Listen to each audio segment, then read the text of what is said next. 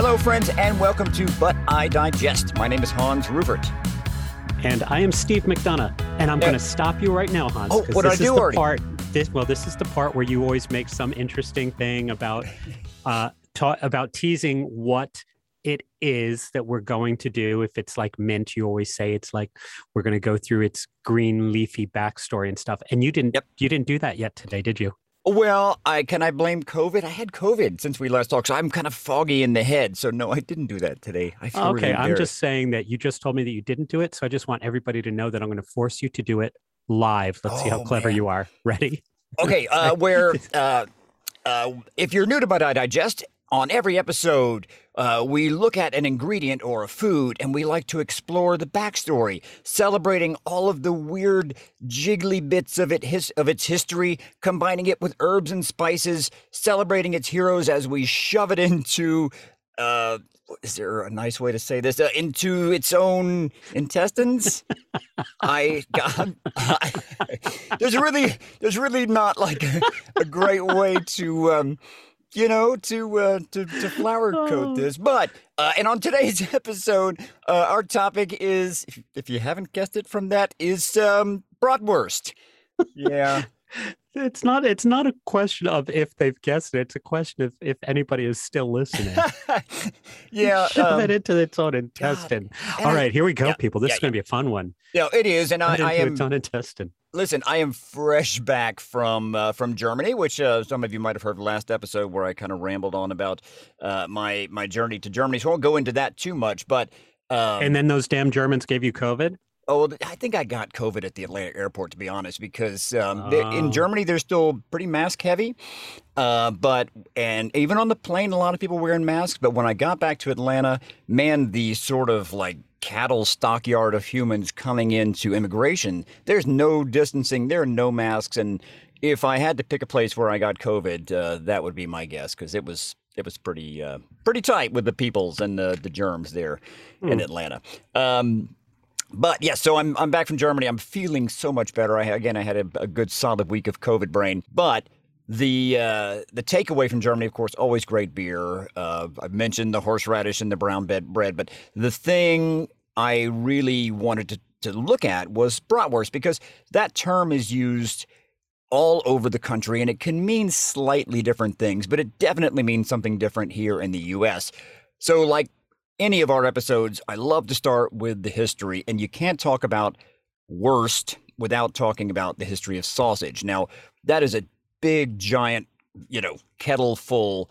So we're not going to do too much of that, but let's talk a little bit, because the cool thing about sausage is that it is one of the foods that really goes across every single culture, right? Even the Inuits are making seal and whale sausage, right? And in every country, they are. I see you making a face. I am making a face. Yeah, but they do. And in China, of course, they make duck sausage. The practice of utilizing every single scrap of it's you had to. And everything but the squeal is what they used to say.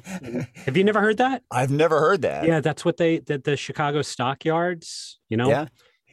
Everything but the squeal. If they could have figured out how to capture the squeal and put it in there, I think they would have. But that technique and it came out of necessity, right? I mean, necessity is the mother of all invention. And you had to figure out a way, whether you were hunting or a farmer harvesting an animal, every bit of that protein was valuable. And it really could mean the difference between life and death, right? Getting through a cold, harsh winter, they would want to slaughter or hunt an item and then figure out a way to preserve that through those kind of lean months, which could be, again, in Alaska or in those extremes, it can be long term. We talked about pemmican. Do you remember pemmican on the cranberry episode? If you're following us on Facebook, I just did a little pemmican throwback. Throwback. Well, pemmican and pâtés and meatloaves and whatever, they're all in that sort of same family, right? It's a way to take a protein, you take all the little bits and you chop them up or you grind them up and you mix them with things. And in the case of pemmican, it was with cranberries. And you try to kind of dry them out and have them where they will preserve for the long haul, right? And two of the big components of that are salt. And really, salt was so incredibly valuable. In fact, the word salary comes from the word sal, the Latin word sal, which means salt. And you've heard people say, well, he's not worth his weight in salt. Roman soldiers used to get paid in salt, and because it was so valuable for preserving meat. Shut the front door. Really? Oh, yeah. So seriously, that's why they say he's not worth his salt. Yep, and that's not worth why his salt. That's where salary comes from sal, from French salt. Isn't that wild? Yeah, I didn't know. See, now this is why you listen to the podcast. That's right. Is like you get like one or two of these nuggets. I mean, the rest is crap, but you get one or two of these nuggets that you can, use at a dinner party. Well, like a sausage, it's some meat and a lot of filler, right? That's exactly what we're doing. It's some little choice bits and a whole bunch of random bits shoved in there. So we're going to use that analogy throughout the show.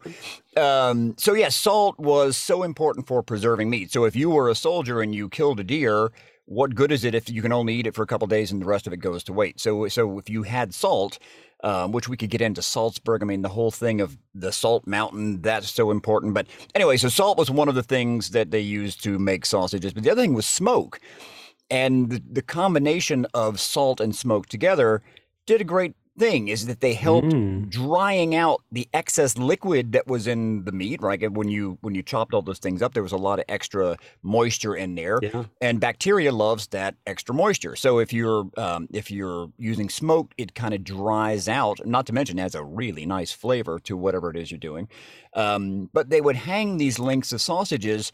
In most homes, there was a hearth, right? They would have a fireplace to keep the house warm, so there was always a little bit of a fire going, pretty much 24/7.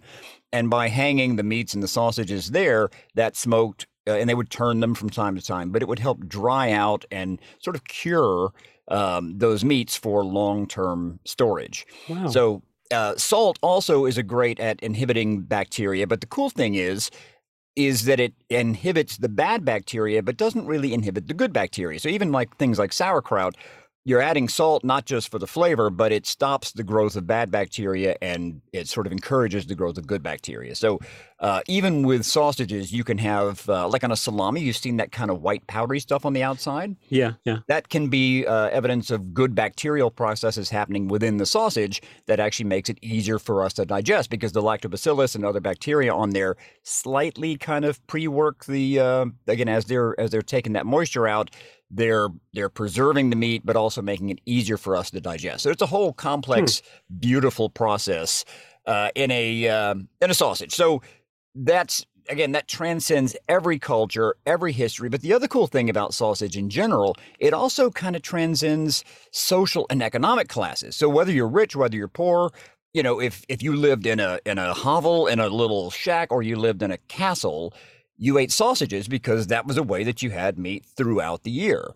So that's one of those kind of neat things about sausages. Every culture and every class. It's not a rich man's food. It's not a poor man's food. It's kind of, sausage, the great equalizer. It is the great, right? The great equalizer. I'm going to get you a bumper sticker. You're going to have to put that on your Volvo. Yes. Oh no, your BMW. What is it? No, I'm driving an Audi. Yeah, Audi, close. You were close. But I'll get you. I'm going to make that bumper sticker for you. Do that.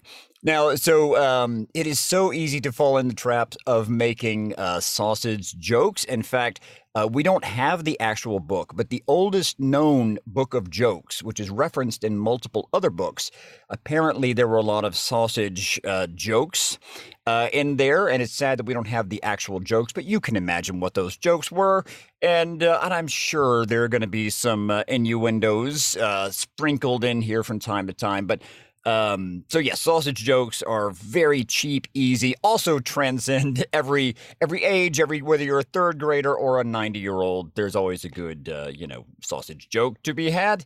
So just to warn you ahead of time that we might fall into that trap. Not me.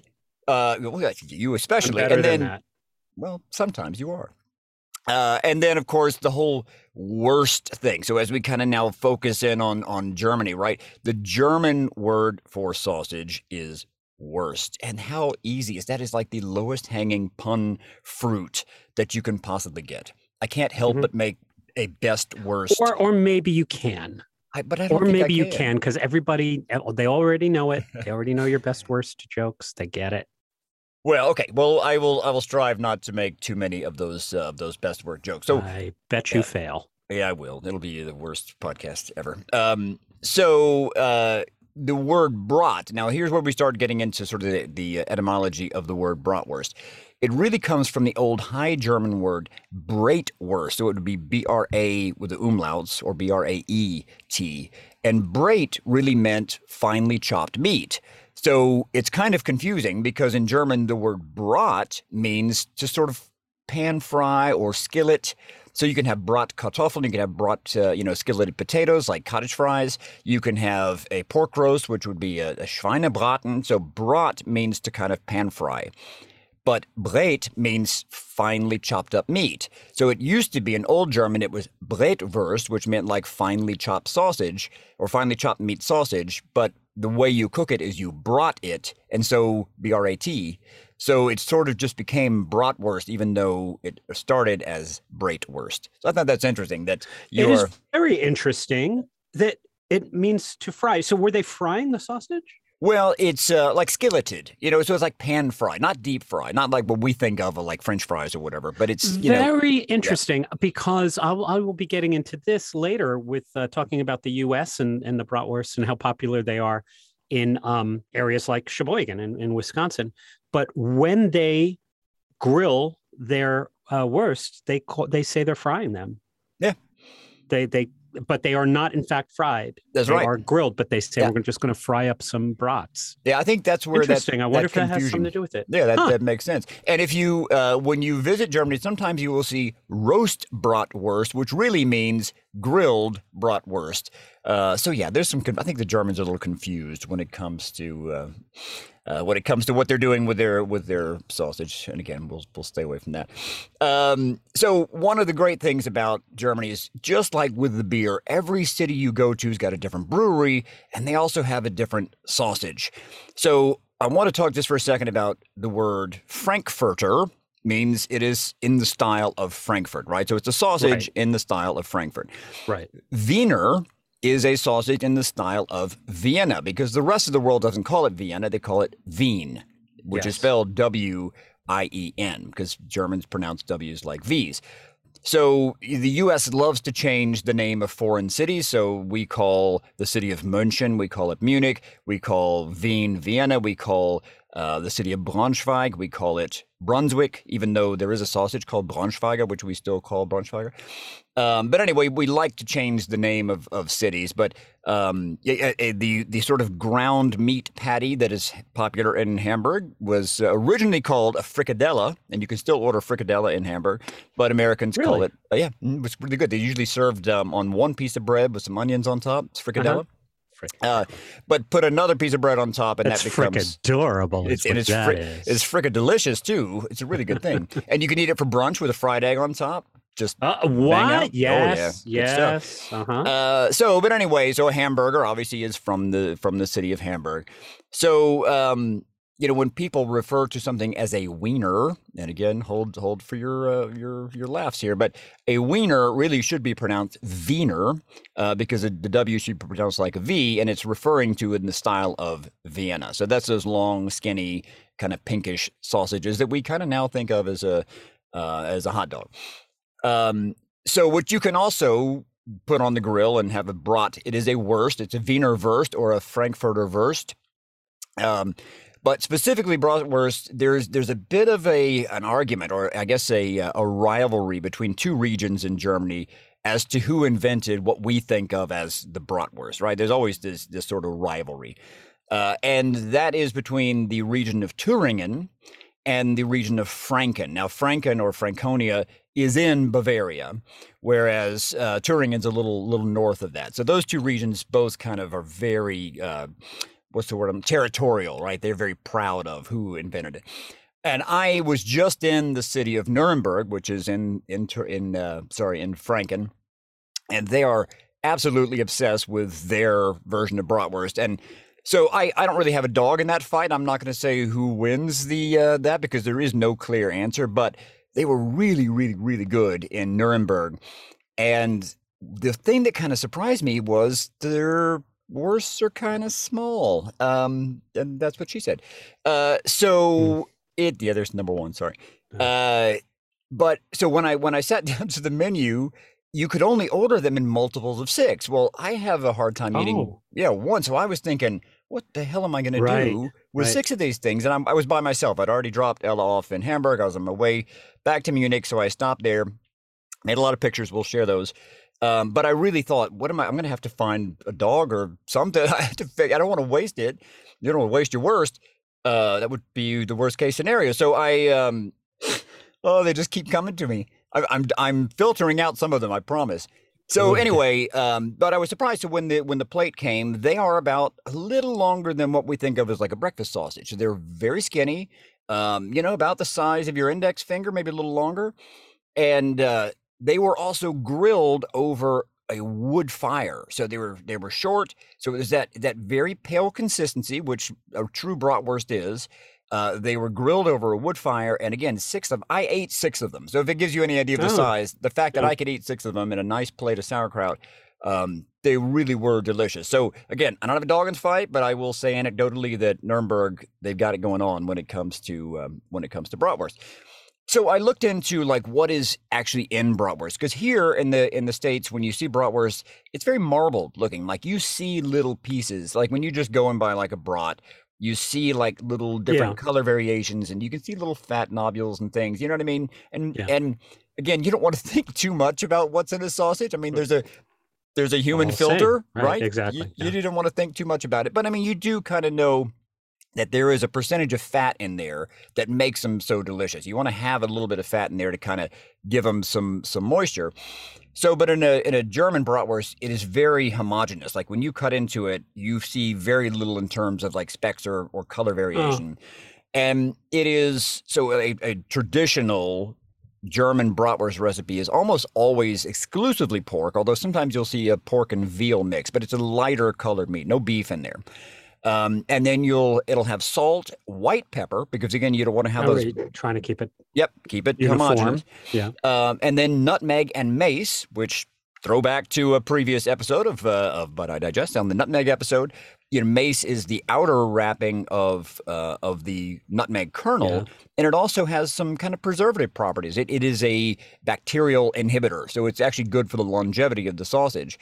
And marjoram, and we don't use a ton of marjoram in this country, but we don't really, do we? It's good. It's in the oregano family. So if you didn't have marjoram and you wanted to have a crack at making your own wurst, you could use. You could use oregano pinch, but that kind of takes it more in an Italian. It's almost like the milder cousin of oregano. It doesn't have the punch of oregano. So, but as you travel around Germany, you'll see variations of that sort of basic where they add caraway or mustard seeds or parsley or summer savory, which is another herb that we don't use a lot of, which is fantastic on beans if you ever have a chance to do beans and summer savory. So you'll see these variations, but for the most part, they're pretty purist. And it is almost always in what they call a natural casing.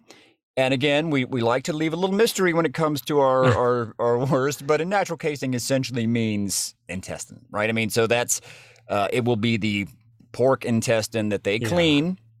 But as they make the force meat, they put it into the intestine, they twist them, they kind of make those links that way, and then they smoke them. But it's like German chitlins. It is German chitlins. Yeah, exactly right. But that's kind of the thing. Now, the thing about using a natural casing, do you know the word Knack? K-N-A. This is not a Knack joke, but K-N-A-C-K. K-N-A-C-K. Knack. No. But it has the word itself, because they pronounce the K. It's not a silent K. It has a click sound to it, right? Knack. Yes. That is the official word, because Germans have a word for everything, as we've discussed. That is the sound of the snap sound when you bite into a good sausage. Like you want it to have that knack. Oh, I love that. I love that. I do too. And a artificial casing, which is usually made as a vegetable derived product, was great at holding the shape of the sausage, but it doesn't have that pop, that knack. I'm snapping every time I do it. That's great. That's great. Yeah. So that is something that is very highly prized in Germany, is which sausage, which region has the best knack. And it's not just intrinsic in the way they make it, it's also how you cook it. Because typically they poach the sausage first, sometimes in beer, before then it goes into the skillet or on the grill. Right. If you poach them too fast, the casing will split, or it'll get thin, or it'll break at the ends. And what you want that pressure to build up, but not actually break out. So when you're biting into it, you're the one causing that, like popping a balloon, right? Just that satisfaction, that Knack. So there is actually a type of bratwurst you might have heard of. It's called a Knackwurst, or in the U.S. Aren't we learning a little something today? Yes, sometimes too much. Now, and sometimes in the U.S. it's called Knackwurst, which is spelled Knock, but it really is Knackwurst. Oh. And that version usually has garlic in it as well, so it's a slightly different thing. And then it's usually a little pinker, so it'll have a little more, almost like how when you cure bacon, it has a kind of a pinker color to it. So they cure it a little more, and it's oftentimes smoked. But that is the one that is famous for that satisfying pop when you bite into it, is the Knackwurst. It's a variation of the bratwurst. And I like to have them both together. We used to do a German platter at our restaurant, where we'd have one bratwurst, one Knackwurst with German potato salad, sauerkraut. Bob's your uncle. Franz is your uncle, man. That's a great meal. So now we talked about, do you remember about That's What She Said jokes ago, I talked about how Frankfurters are named after the city of Frankfurt, right? So that became a problem in World War II, because there were a lot of Germans in this country, and especially up in your neck of the woods, a lot of Germans. And they're kind of, there's this very anti-German thing going in. And so a lot of things started getting renamed for the better or for the worse. So the cockroaches got the name German cockroaches because they were trying to vilify the Germans. The German measles had nothing to do with Germany, but they were trying to vilify the Germans. So German measles, German mumps, the German cockroaches, they were trying to make the Germans a bad guy. So they called bad things German. And the good things that were German, they wanted to rename. So sauerkraut became Liberty cabbage. And Liberty cabbage. America. Lady Liberty. Liberty. There she is. Lady Liberty. Lady Liberty. Inside joke, sorry.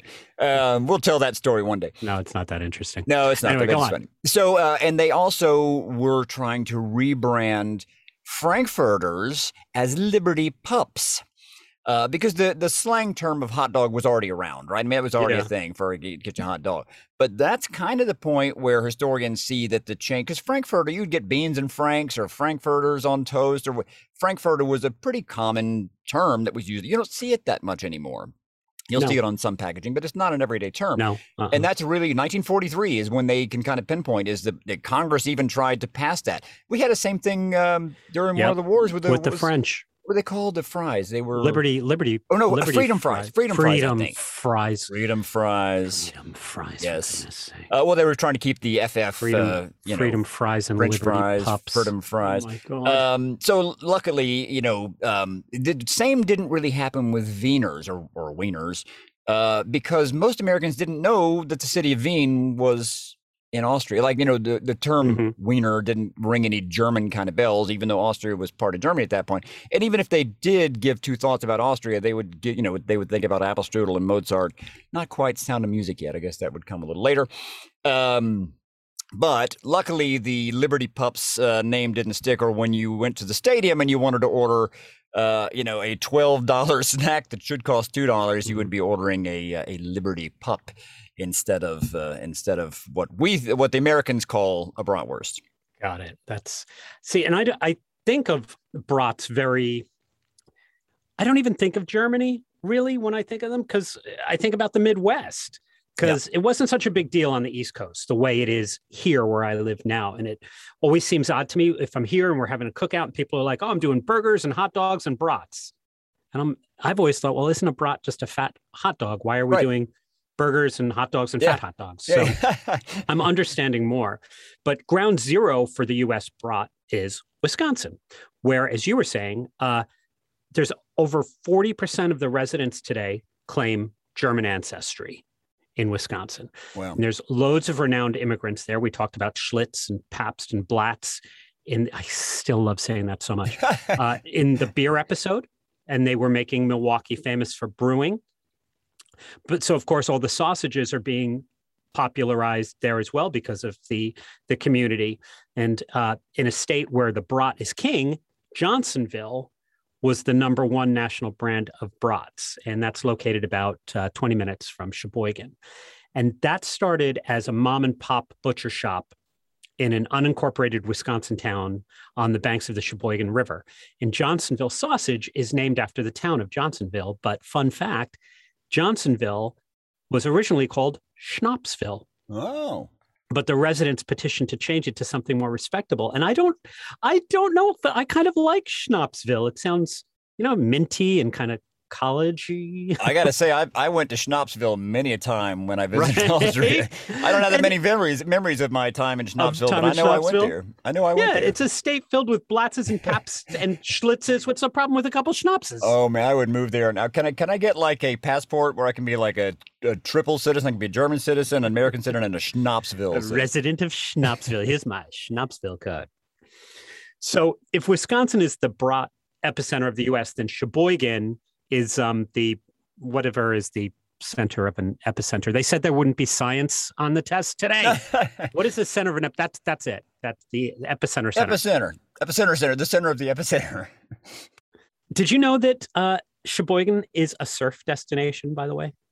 What are they surfing on? Beer foam? For over 50 years, it's known as the Malibu of the Midwest. Whoa. It's the freshwater surf capital of the world because of its location and geography. It has some of the best waves on the Great Lakes. Now, you can surf all year, but really the prime time is in the winter, in September and March.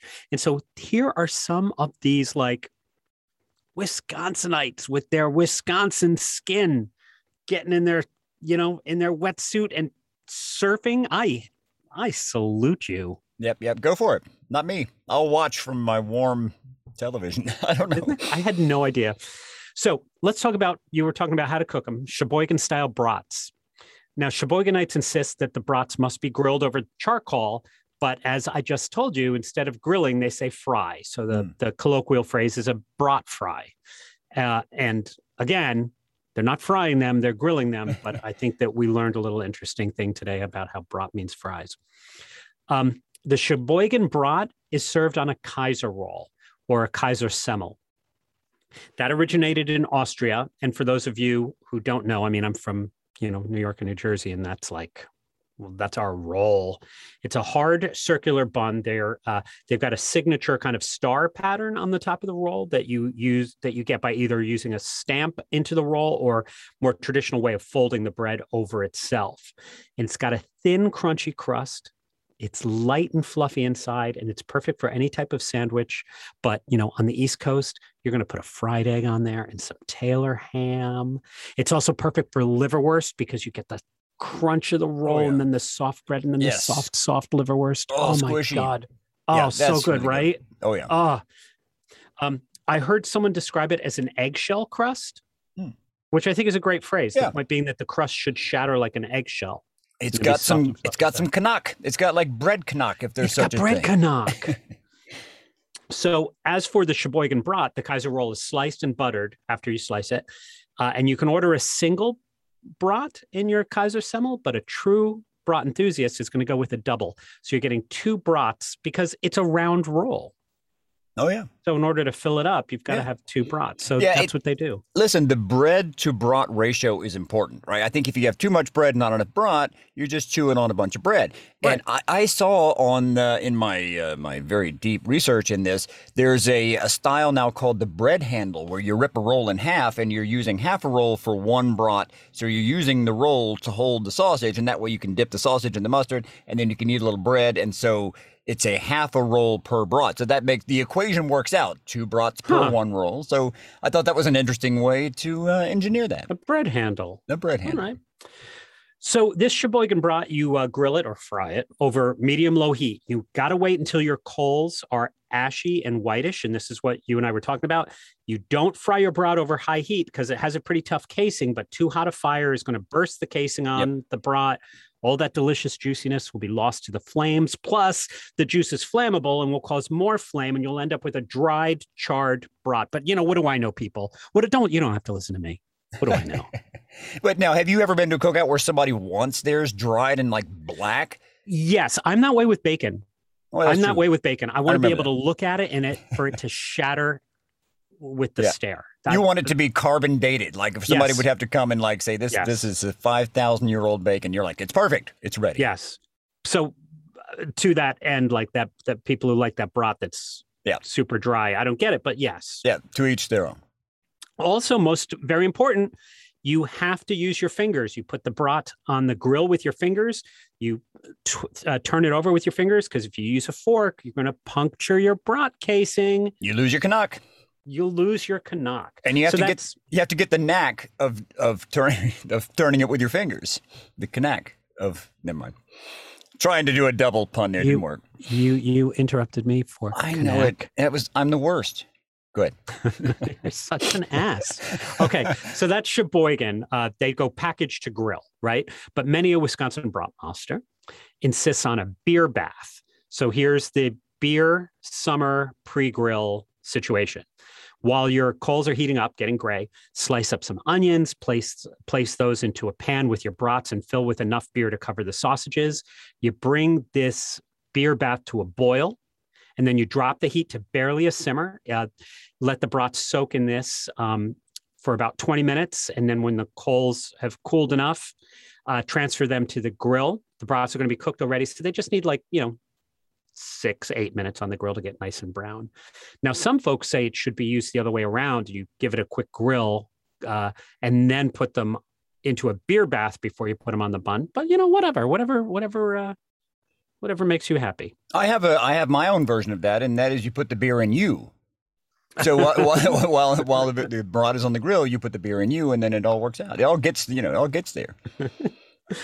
So there is a lot of brat festivals, and there's some drama with the brat festivals. In 1952, the Sheboygan Press dubbed Sheboygan the Bratwurst capital of the world. So this is going to be the theme. Yes, this is going to be the theme of what I'm talking about. Are these bratwurst people just taking their own titles? Like the Sheboygan Press just publishes, do you know who's the bratwurst capital of the world? It's me. And they put that in the paper. So they said that during the outside fry season, which would be, grilling season for those of us in other parts of the world, Sheboyganites were frying about 119 miles of bratwurst links. Wow. So the next year was Sheboygan's 100th anniversary, and they premiered Bratwurst Day. It was and still is sponsored by the Sheboygan JCs. So the mayor at that time designated August 13th as Bratwurst Day, read a proclamation. Whereas this is how he spoke. Whereas this community has achieved national fame and recognition for the exclusive manufacture of a special kind of roasting sausage, all citizens and visitors are to refrain from roasting bratwurst on their own grills and will attend and enjoy the bratwurst festivities in the city of Sheboygan. I love your voices. That's really what I wanted for my birthday. I just turned 50, by the way. I just want Hans just turned 50. Next year, maybe for my 51st, I want you to just do the entire podcast in that voice. So they renamed their streets Bratwurst Boulevard and Onion Oasis, and they served up 7,000 pounds of brats, and they buried a time capsule that will be to be opened 100 years later, which is 2053, which is like tomorrow. Okay. So if you can imagine if that's how successful it was in year one, you can imagine how much it grew. So by 1966, which was only 13 years later, due to drunkenness, of course, it's a bratwurst festival, you're going to get some drunkenness and vandalism. But all right, let's just go back to the drunkenness. They canceled the festival in favor of German days and Sheboygan days, which is not as exciting, right? No. So do you know who knew it wasn't as exciting? Bucyrus, Ohio. Bucyrus, Ohio sees this unmanned grill, and they're like, we're the captain of the brats now. Seize the opportunity. Yeah, so they start up their own stuff. So the Sheboygan Press a couple years later is like, wait a minute. So again, they print an article that says, arise, Sheboygan bratwurst lovers. Bucyrus is trying to steal our stuff. So Bucyrus is like, bring it on, Sheboygan. And they charter a jet for the Sheboygan mayor and the Sheboygan press. I'm going to say Sheboygan press so many times to attend the Ohio Festival. So here's where it gets cool. The Sheboygan contingent, right? They get off the jet with 120 bratwurst, 60 Kaiser rolls. That's 60 doubles. If you're going to do the math, I won't make you do it, but that's 60 double sandwiches. And wait for it, a judge, a real judge who has a court injunction. So this judge, Judge John Bolgert, he renders a decision bestowing the title of Bratwurst capital of the world upon Sheboygan and bars all other claimers from using it. And he spoke like this: that by virtue of claim and also by virtue of performance, it is the judgment of this court that Sheboygan is the Bratwurst capital of the world. Nice. I think I like that one better. Yeah. So the Sheboygan delegates, they make their brats for the people at the Bucyrus Chamber of Commerce. And they're like, your Sheboygan bratwurst is tasty, but it doesn't compare to our Bucyrus, Ohio bratwurst. And the Bucyrus newspaper said that the Sheboygan bratwurst was the type of sausage one would get in the morning with breakfast. Oh. So the Sheboygan press, they're ticked, right? And they accuse the Bucyrus brat makers of stuffing their sausage casings with sauerkraut and sawdust. Wow. Oh. Yes, shade. Yes. And then further, the Ohio mayor, Bucyrus, Ohio mayor, states that their city has long been acknowledged and acclaimed as the bratwurst capital of America. Sheboygan's like, damn it, we forgot about America. We said we claimed the world, but Bucyrus claims America. So they've agreed to disagree. So when Sheboygan gets its 125th anniversary in 1978, Bratwurst Day makes a comeback. 35,000 people jammed into this park. They went through brats so quickly they were going to have a brat eating contest. They didn't have any brats left for the brat eating contest. Those little porkers had to sit on that on that stage, on that dais for an hour waiting for enough brats to be cooked for the bratwurst eating contest. They had to delay it an hour. But they also have, and I'm going to put this on Facebook for you because I love an inflatable mascot. I mean, we've discussed some mascots before. They've got the Bratmeister, and he's a 9-foot tall inflatable man. You know, like those inflatable sumo wrestler costumes. Oh, yeah. It's like that, but he's dressed in lederhosen. He's so cute. When he walks, he kind of jiggles. All right, so the Bratmeister came.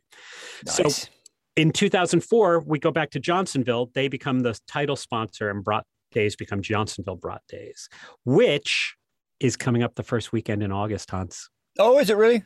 It is. And how far is Sheboygan from me? Yeah, I don't know, actually. Is it close? It's 2 hours. Oh, but how far are you from me? But I can get a cheap flight. Do we need to go? Do I need to get an inflatable costume? Can you imagine? Well, you have to bring your surfboard. Oh, yeah, that's right. Surf's up.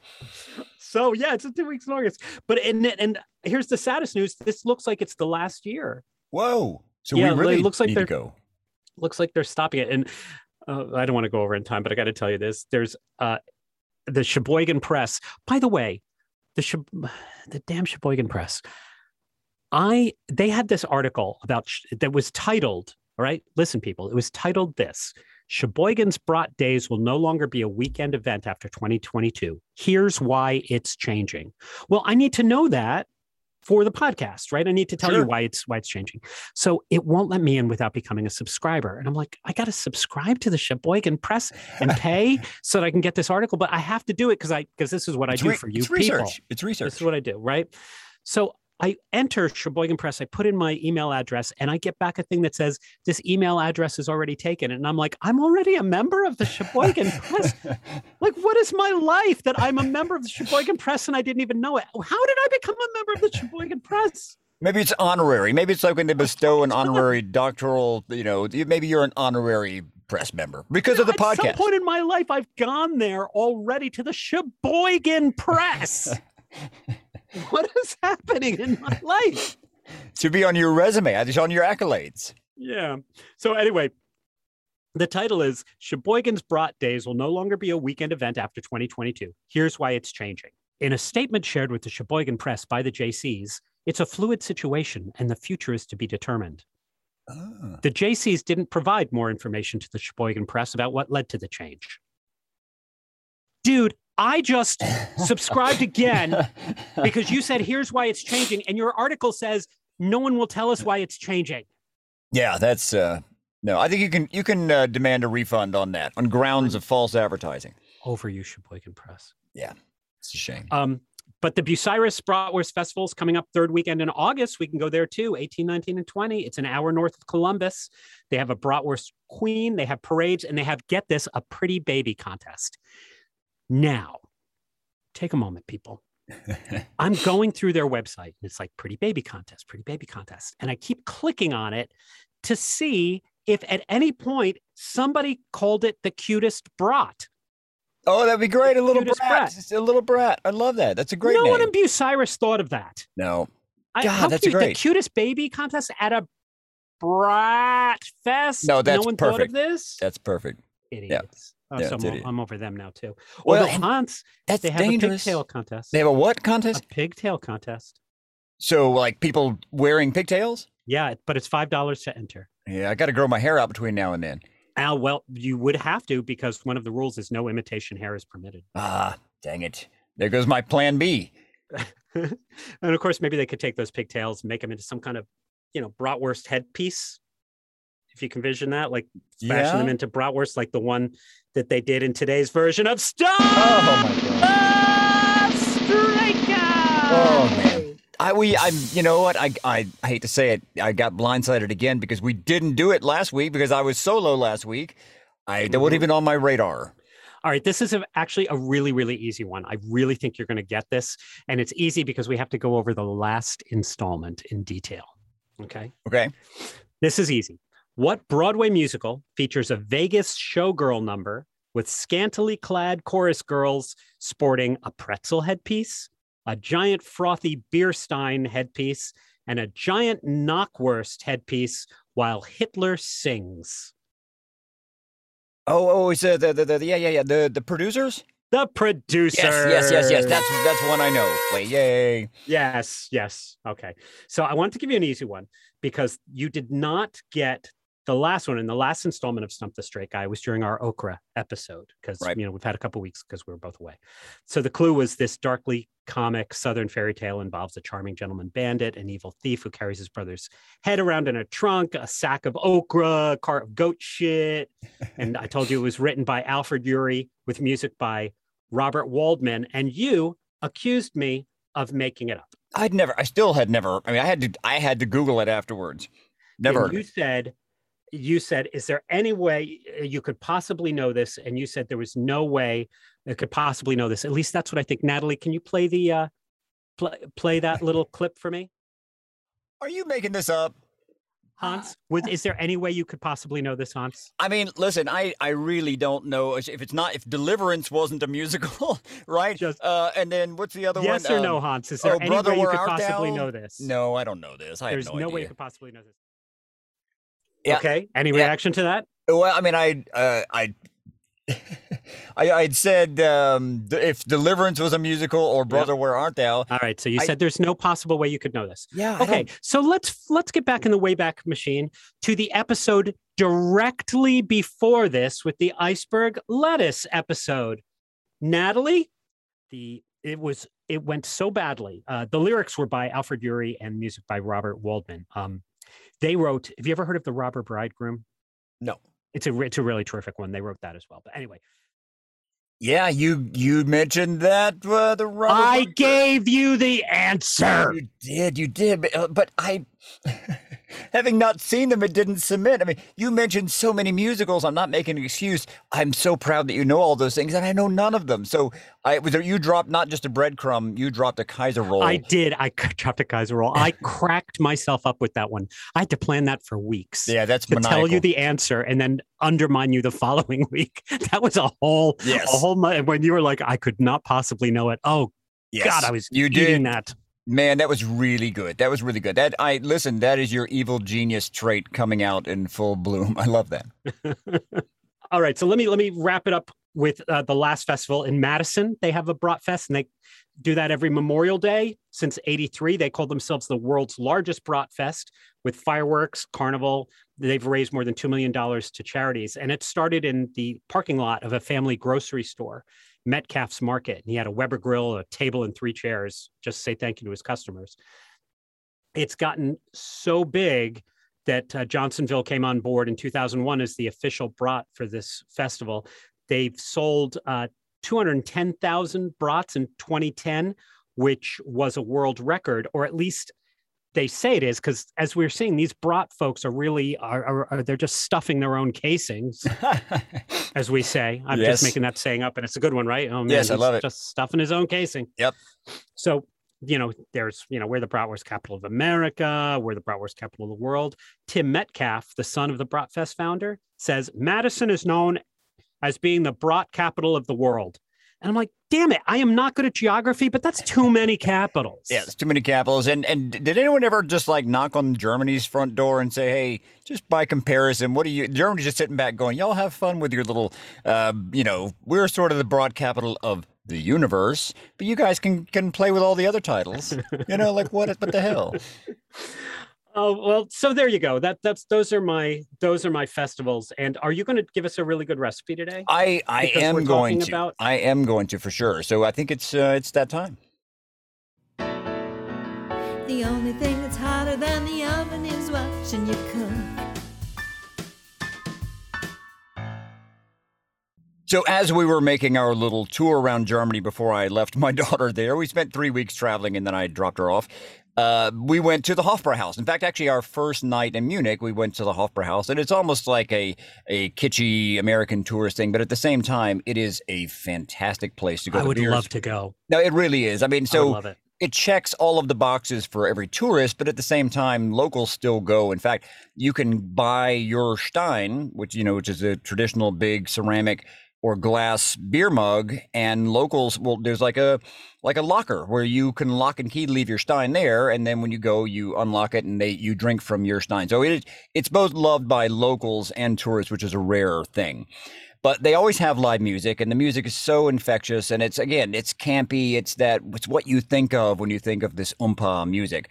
And the food at the Hofbrauhaus is also on point. It's really good. So they had this little song that's always played where there is, it's kind of the call and answer style music, where like a man will sing something and then the lady will sort of answer. I mean, that's kind of in a lot of musicals, you have that thing. Well, there's this call and answer. You don't know shit about musicals. Don't come at me with musicals. Well, but I know this from the Hofbrauhaus, and it's basically the man. Is it in Robber Bridegroom? Because that's the only musical I know. I don't know. It's not in the producers, but the man will say, hey, would you like this? And she says, no. She answers and she says, no, I would like this. And then he says, well, how about this? And she says, no, this. And it's kind of a way for the audience to get hungry because they're thinking about these food items. So it's not a reciting of the menu, but there's a lot of the menu items that are being kind of bantered back and forth. Yeah. And one of the things that gets mentioned quite often, the lady kind of keeps saying, Nein, ich will ein Wurstsalat, which means like whatever he just suggested, she's saying, no, I think I'll have a Wurstsalat, which is basically a sausage salad where they take par-cooked sausages, they cut them into thin coins or sometimes in strips, depending on the region, and they mix them with pickles because everything's better with pickles, and onions and some of the vinegar from the pickles and sometimes some radishes. And it really, it's a very loose description of the word salad, so don't expect to find much in the way of greens. But it is a really good cold preparation, and it's a great on piece of brown bread. And but it is a very Bavarian regional thing, and it's also a great way to utilize your leftover bratwurst. You cut them into coins, and you make a salad. Hold it in the fridge for a few. It's one of those salads that the longer it sits, the better it gets. Yeah, because the sausage absorbs the vinegar and the dressing that you make. So it's like the Italian version with the salami and celery and onion and red peppers, all of those. Exactly right. And speaking of that, the Italian panzanella that sometimes has leftover bread in there. Right. Sometimes you will find a version of the Wurstsalat which has leftover pretzels that have been tossed into there. Yeah, I want to go to there. Yeah, it is so. And when you go to the Hofbrauhaus, the pretzels are bigger than your head. They're giant. And it's so good. But anyway, I will include the original Hofbrauhaus version of the Wurstsalat, and I'm trying to find the song to share with you as well. There's some punk band that did a version, but it's nothing like the original. So when you Google the Wurstsalat song, it's this hard on the ears. It's the worst. So what are we drinking today with our Wurst? Well, I mean, if we're doing brats and beer, I have to do beer. There's not a ton of beer cocktails, but I thought let's talk about a Shandy. Now, a Shandy is, because it's the summer, I mean, it's July right now for us. Shandy's a 50-50 mix of like a blonde ale, like a Pilsner or something, with lemonade or lemon soda. The word Shandy comes from the old British name Shandy Gaff, which is a drink that was first mentioned in the 1850s relating to beer mixed with ginger ale. But in England, when you order a lemonade, like if you say I want a lemonade, you're getting a lemon soda. So often Americans think that a Shandy is beer with our version of lemonade, lemon, sugar, water, when really you want to not dilute the beer and keep the carbonation with a good quality lemon soda. Now, I'm not talking about like 7-Up or Sprite. I'm talking about those European ones you see in the supermarket in kind of those slender, tall bottles. Yep. That's my suggestion. Now, mind you, I am not knocking a beer with true American lemonade. It's also delicious. Yeah, it is. But I do like to keep the effervescence of the beer with the lemon soda. No, that's a great point. Good point. Yeah. Now, it also predates the Radler. The Radler comes from a Bavarian tavern. The owner, Franz Kugler, he invented that out of necessity in 1922 when he was running low on beer and he had a bunch of cyclists in. So he mixed his beer with lemonade and served it to the cyclers. And what is the German word for cycler, Hansel? Rad. Yeah, RAD is like Rad is a bicycle. Yeah, so Radler is a bicyclist. Yeah. There you go. So Shandies and Radlers are very much the same, but Shandies are a little more encompassing because they can include ginger ale, ginger beer, maybe apple juice, whereas Radlers are more kind of citrus dependent. Yeah. Grapefruit, orange. So they're brother and sister. They're very similar. And it's a regional thing too. Let me just point out that if you are in Bavaria, it's a Radler. North of Bavaria, you can order a Radler and they're going to know what you're talking about, but they would call it an Ulster, Alster. So that's a very regional thing. If you by default order an Ulster, you know it's somebody that's not Bavarian. If you by default order a Radler, you're typically Bavarian in Germany. It's the same thing. All right. Well, I think the other difference is that Shandies are something that are super easy to make at home. If you want something after cutting the lawn, it's perfect. Radlers are, I find that they're already delicious in the bottle. So I would make a Shandy at home, but I would purchase a Radler. And, and by the way, of those kind of like lighter Pilsners and stuff, I like a wheat ale because it already has a bit of a citrus profile. No, that's a good point. Very quick. So my last night in Germany. So it's a little town called Haar, Haar. And it was 15 minutes before the markets closed, and the market closest to my hotel, they had one type of cold beer, which was a Radler. So I bought the ready-made Radler. I got back to my hotel room. It was so delicious, and I was a good 3/4 through it before I realized it was a non-alcoholic version, and it was I would have never known if it hadn't said it on there. It was so good. So I kind of had a conversation with the person at the airport the next day I was speaking with that said that German alcohol-free beers have reached a new level. So I'm excited to try a few more of those because alcohol hits me pretty hard these days, or can. So the idea of an alcohol-free, refreshing Radler with my lunch or whatever is a great thing. Yeah, I agree. There's some really good, Heineken makes a really good alcohol-free beer, but we digest. But we digest. Sounds good. The only thing that's hotter than the oven is watching you cook. So if you would like any of these recipes, as always, go to our website, butidigestpodcast.com. We're getting a good collection of recipes out there now. If you want to email us, which you never do, that's butidigestpodcast@gmail.com, Facebook and Instagram, butidigestpodcast, Twitter, butidigestpod. Also on our website, you will find a link to Hans's line of spices, as well as a link to download my cocktail book, The New Old Bar.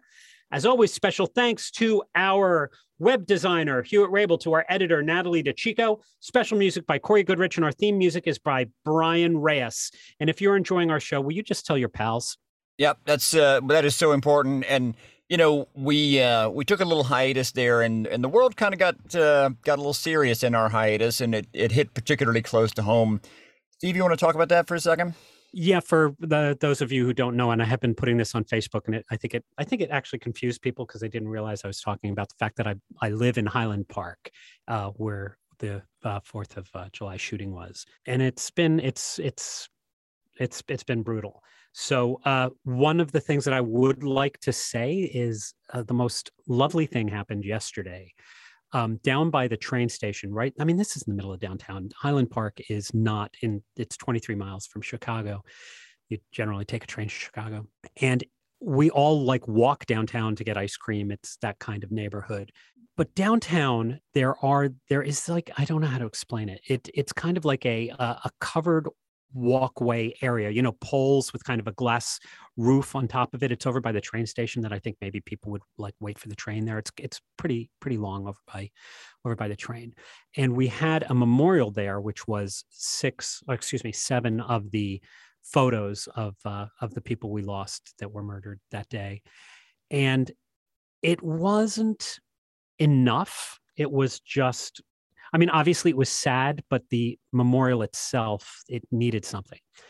And this local artist friend of mine, Jackie Edelman, she was there yesterday wrapping all of the posts in this orange yarn. And people who were just walking past to look at the memorial were helping her. And she had all multicolored orange yarns. And some yarns look like snuffleupagus, as she was saying. And some were like sparkly. And she's wrapped this in all this lovely, warm, fuzzy, textural yarn. And people are taking little oak tag signs and writing messages and tying them in there. And it was really special. It was really lovely. Orange apparently is the color for the ribbon for gun violence. And just a shout out to Jackie. I mean, she just took it on herself, and it's her own equipment. She just said, I am going to make this a more welcoming memorial. And God, it's my favorite thing today. Well, and I have to say, being from a small town, when you think Chicago, like, or you hear Highland Park and you think it's a suburb of Chicago and you're thinking like big town. But having been to Highland Park, it is a small town, and it is a community of people that, like you said, you walk to get an ice cream or a coffee, it is America. And when things like that, it's so easy to kind of say, oh, that happened over there, or that in the big city, or whatever it is. But it hits, especially hard for me as well, knowing, of course, you live there, but having been there, having walked, having gotten an ice cream and a coffee there, it really brings it's pause for reflection. And that's a beautiful thing that you saw.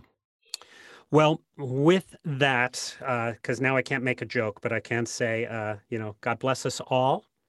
Keep us safe. Thank you all for listening. Are we done here? We are done. Thanks for being a part of our little small community. All right, cheers. Good night.